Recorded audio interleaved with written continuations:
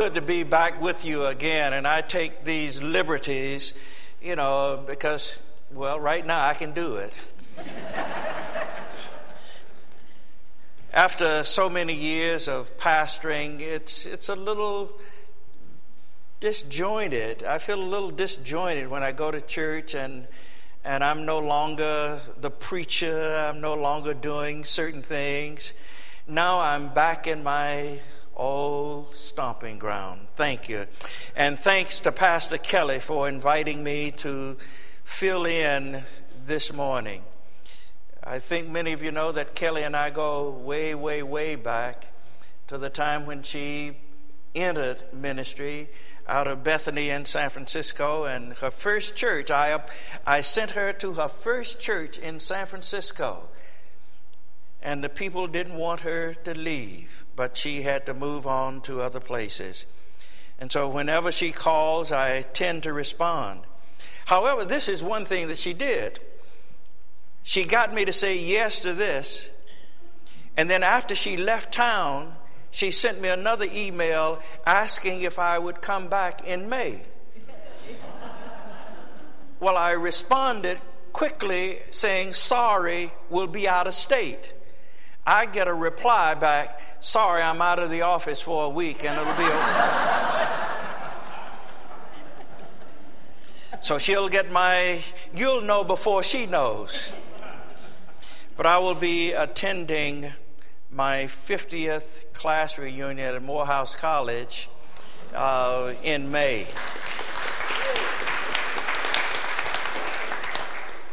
And it will be so interesting to go back and see all of these old men,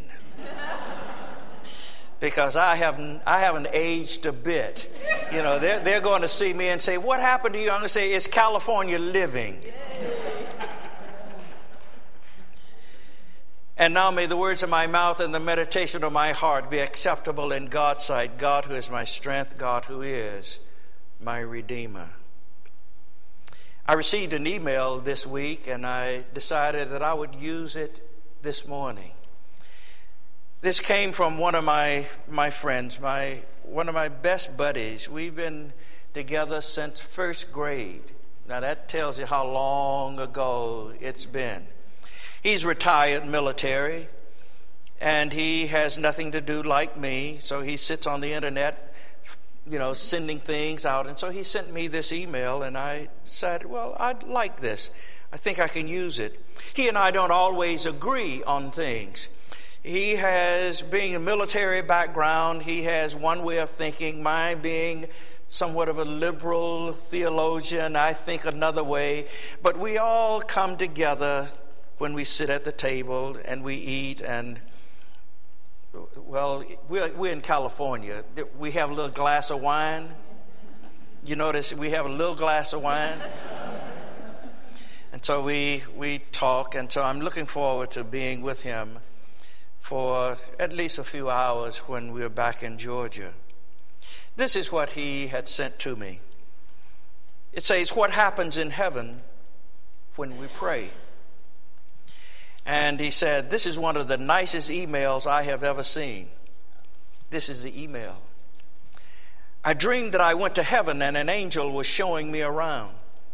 We walked side by side inside a large workroom filled with angels. My angel guide stopped in front of the first section and said, 'This is the receiving section.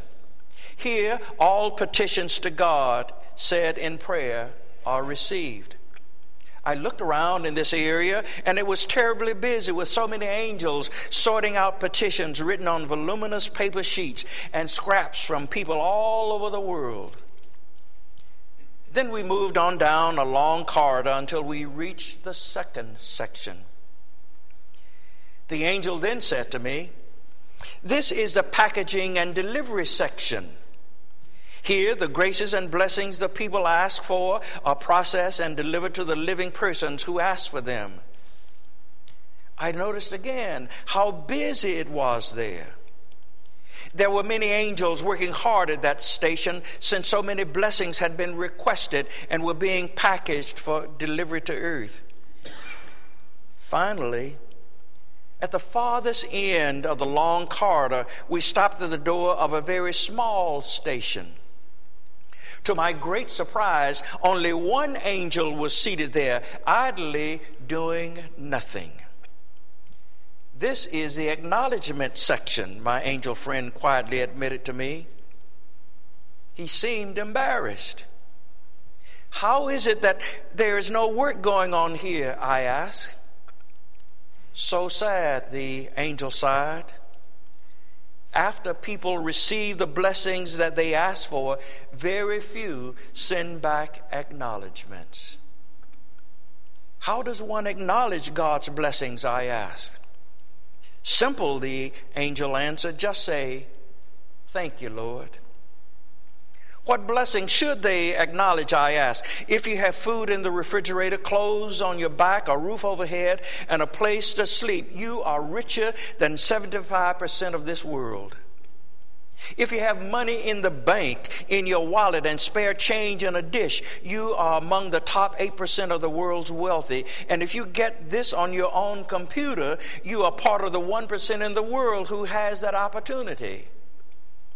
If you woke up this morning with more health than illness, you are more blessed than the many who will not even survive this day. If you have never experienced the fear in battle, the loneliness of imprisonment, the agony of torture, or the pains of starvation, you are ahead of 700 million people in the world. If you can attend a church without the fear of harassment, arrest, torture, or death, you are envied by and more blessed than 3 billion people in the world. If your parents are still alive and still married, you are very rare. If you can hold your head up and smile, you are not the norm. You are unique to all those in doubt and despair. "Okay," I said. "What now? How can I start?" The angel said, "If you can read this message you just received, a double blessing in that someone was thinking of you as very special, and you are more blessed than over 2 billion people in the world who cannot read at all. Have a good day.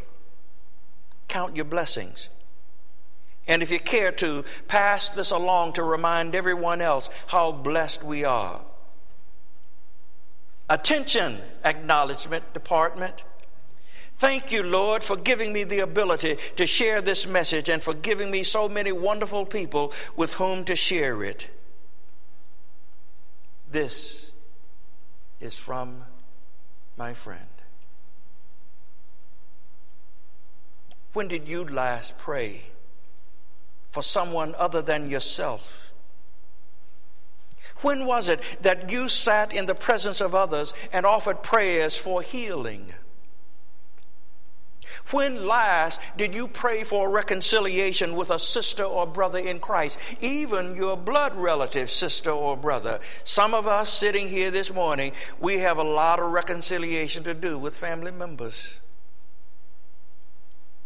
Should your answer be just a few moments ago or a few days ago, then you have unleashed in your life a powerful ally in the quest for peace. For as peace is to start, it has to start right here. All around us, there are persons, some of us included, who are going through challenging times. They, along with us, need to know that we do not have to go through this alone. When one of us in the community of faith is suffering, all of us, each one of us, share some responsibility for that burden. When one is happy, we rejoice with each other. A few days ago, I received via email the newsletter from one of the churches I once pastored. They were requesting assistance for one of its parishioners, now 100 years old. 100 years old. And the assistance is that she is in need of financial help because she has outlived what? Her money. There's no family, only the church family. And she is about to be thrust out in these years. Hopefully not on the streets. But someone or those in the church will respond. And they are responding. I know they are responding because they always responded when one in their midst was suffering. They would reach out to help alleviate the suffering. When we hear a friend of ours has landed a position that they have so longed for, we rejoice, don't we? We are one with them. Some years ago, a college friend of mine was called upon by the President of these United States of America to be Surgeon General. Wow. Rosa, you know him. You met him. We've met Dave. Dave was CDC director in Atlanta, president of Meharry College. That's when he came to this conference to speak at our Black College Luncheon. I've known him almost 60 years. I picked up the phone immediately and I called to wish Dave congratulations. Got the answering machine, but I left my message. Because just as he was being elevated to that position, so too was I, because I was there with him. Now when I watch the President of the United States do his State of the Union address, I'm always looking out in the gallery on the floor for a buddy of mine. Because invariably he is going to be close to the edge so that he can reach out to shake the hand of the president. The last time I saw him, I said, Sanford, I am so thrilled because each time I see you doing that, there too am I. Because I'm living through you. I rejoice because you are there. And I continue to offer him and Dave much success in their endeavors. During the Vietnam War, a war that I'm happy that I missed, because to tell you the truth, I was on my last leg. They were sending me a draft notice and I was about ready to go to Canada. Because I said, I will not take part in such. Not when I cannot do things in this country. Why should I be doing that? I am going to leave. Well, a friend of mine was shot down, captured, later released. I was distraught. The days of captivity, I felt as if I was in prison. During times like these, we become united in prayer. Collectively, we pool our resources and we send up the powerful prayers, a singleness of cause, that all rancor and bitterness would cease. There today is so much truth in the song. We are one in the Spirit. We are one in the Lord.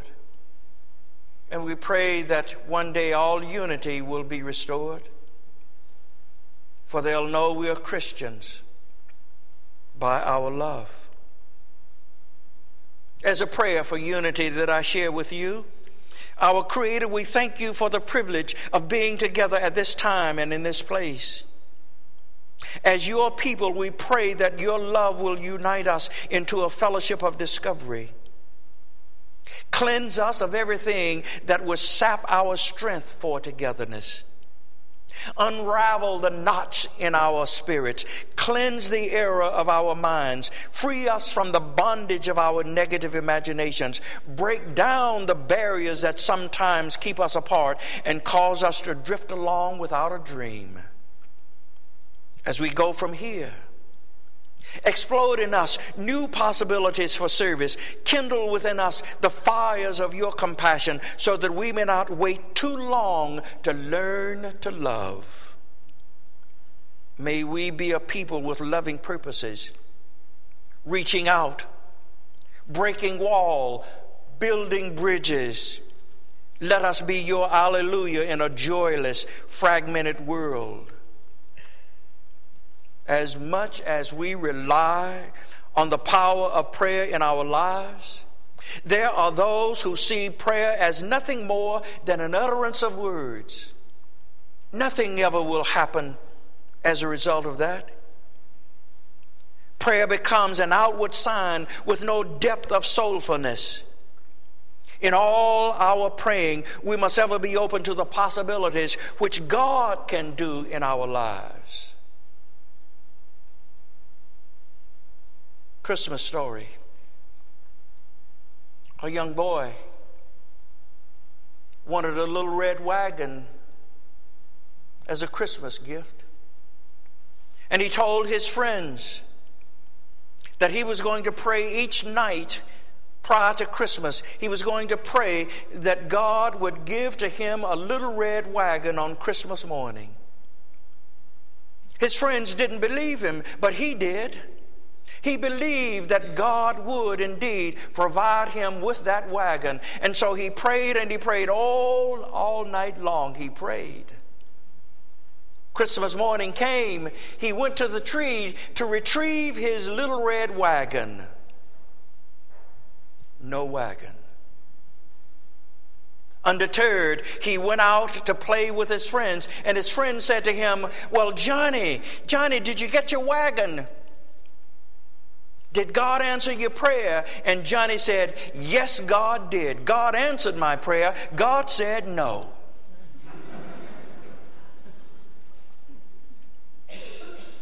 There are times when we pray, we want the prayer to be answered affirmatively. God, being the parent that God is, will sometimes say to us, "No." Or God will say, "Let me think about it." That's the parent that God is. The late Reverend James Cleveland, well-known gospel singer, writer, told this story. One day when he had suffered a heart attack and had been rushed to the emergency room, as he lay there on the gurney, he overheard a conversation among the medical staff that it doesn't look too good for him. We don't think that he's going to make it through the night. Whereupon he raised himself up and he shouted out, "The God I serve can do all things, and my God is going to make me well." Frightened those who were there. But he continued to say, "My friends are already praying for me and you." He fully recovered and was back to preaching and singing. Even more zest. He trusted not only the prayer power of his friends, but knew that prayers would hold those charged with his medical recovery. A physician who served us when we lived on the peninsula said to me one day, he said, "Tom, when I go in to do surgery, I always say a prayer. I ask that God would guide my hand, that God would give me strength and that God would work through me through the medical technologies that I have at my disposal, and would pray for his patients. Wow. Not just medical power, prayer power. Each of us in this room, no doubt, could speak to a time when prayers on our behalf were offered and the results turned out to be positive, or they turned out to be what we expected. Have there been times in your life when you have prayed, when you have sent up your prayers? I often say, as our prayers go up, the blessings come down.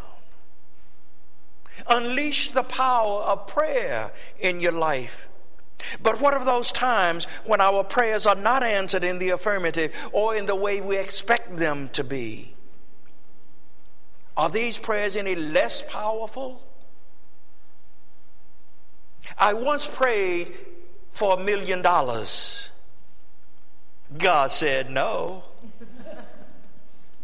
God gave me the ability to work to provide for my family. I once prayed to be all powerful, to be a bishop. God said no. Through God's people, I want you to serve in other ways. When we pray, our prayer ought to be a concern not for ourselves only, but a prayer of concern for others. This prayer says it all. God, help me to talk like a Christian, to speak in such a way that I build up another person's confidence in themselves instead of tearing down their reputation. God, help me to drive like a Christian, to be watchful and careful lest I cause harm to someone else on the highways. And then I'll add a little piece here. And keep your finger to yourself. Some of you caught that, some of you didn't. God, help me to give like a Christian, without thought of return, without anyone knowing what I do, and with your approval as sufficient reward. God, help me to sleep like a Christian, at peace with myself, because sin is forgiven, and at peace with others. I do not allow my anger to last through a day. God, help me to eat like a Christian, to eat healthily, to eat moderately, to eat gratefully, giving thanks to you who provide my food and for the one who prepares my food. God, keep me from being so pious that I keep you out of the practical areas of life. Be with me when I am alone and when I shed my inhibitions, lest in those moments I cancel out all that I seem to be when I'm on my best behavior. God, I ask this because I follow a master who was never guilty of the slightest wrongdoing and who always showed his love in the small details of living. So how does one talk to God? Take out your phone. Take out your phone and just call a friend. What do you say to that friend? Hey, Rosie, how you doing? I haven't seen you in a while, but Rosie, tell me, what's life been like for you? And Celeste will respond, oh, Rosie, it's been so delightful. Everything is just well. And then you go on and you have that conversation. You know, I've not been feeling so well lately. But I just wanted to call to speak to you because you always give such a cheerful outlook on life. Is that difficult to do? Does it have to be flowery language? Does it have to be something that you're trying to rehearse for or get ahead for? Talk to God. in the way that's most comfortable to you. And God will respond. Hear again the words of this morning's epistle. Are any among you suffering? They should pray. Are any cheerful? They should sing songs of praise. Lord, listen to your children's praying. The prayer of faith will save the sick, and the Lord will raise them up. And anyone who has committed sins will be forgiven. Therefore, confess your sins to one another and pray for one another so that you may be healed. Say that again. Therefore, confess your sins to one another and pray for one another so that you may be healed. The prayer of the righteous is powerful and effective. Elijah was a human being just like us. And he prayed fervently that it might not rain. And for 3 years and 6 months, it did not rain on the earth. It's time for us to call Elijah and say, Elijah, let it loose now. Let it loose.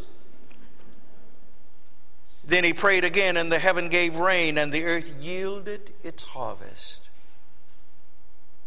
My brothers and sisters, if anyone among you wanders from the truth and is brought back by another, you should know that whoever brings back a sinner from wandering will save the sinner's soul from death and will recover a multitude of sins.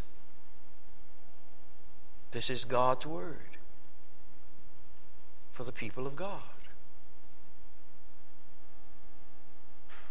And so here's a prayer that I leave you with. And you might want to fill in the blanks. Almighty God, we pray for our brothers and sisters, named and unnamed. We pray that they may be comforted in their suffering and made whole. When they are afraid, give them courage. When they feel weak, grant them your strength. When they are afflicted, afford them patience. When they are lost, offer them hope. When they are alone, move us to their side. When death comes, open your arms to receive them. In the name of Jesus Christ we pray. And the people of God all said, Amen.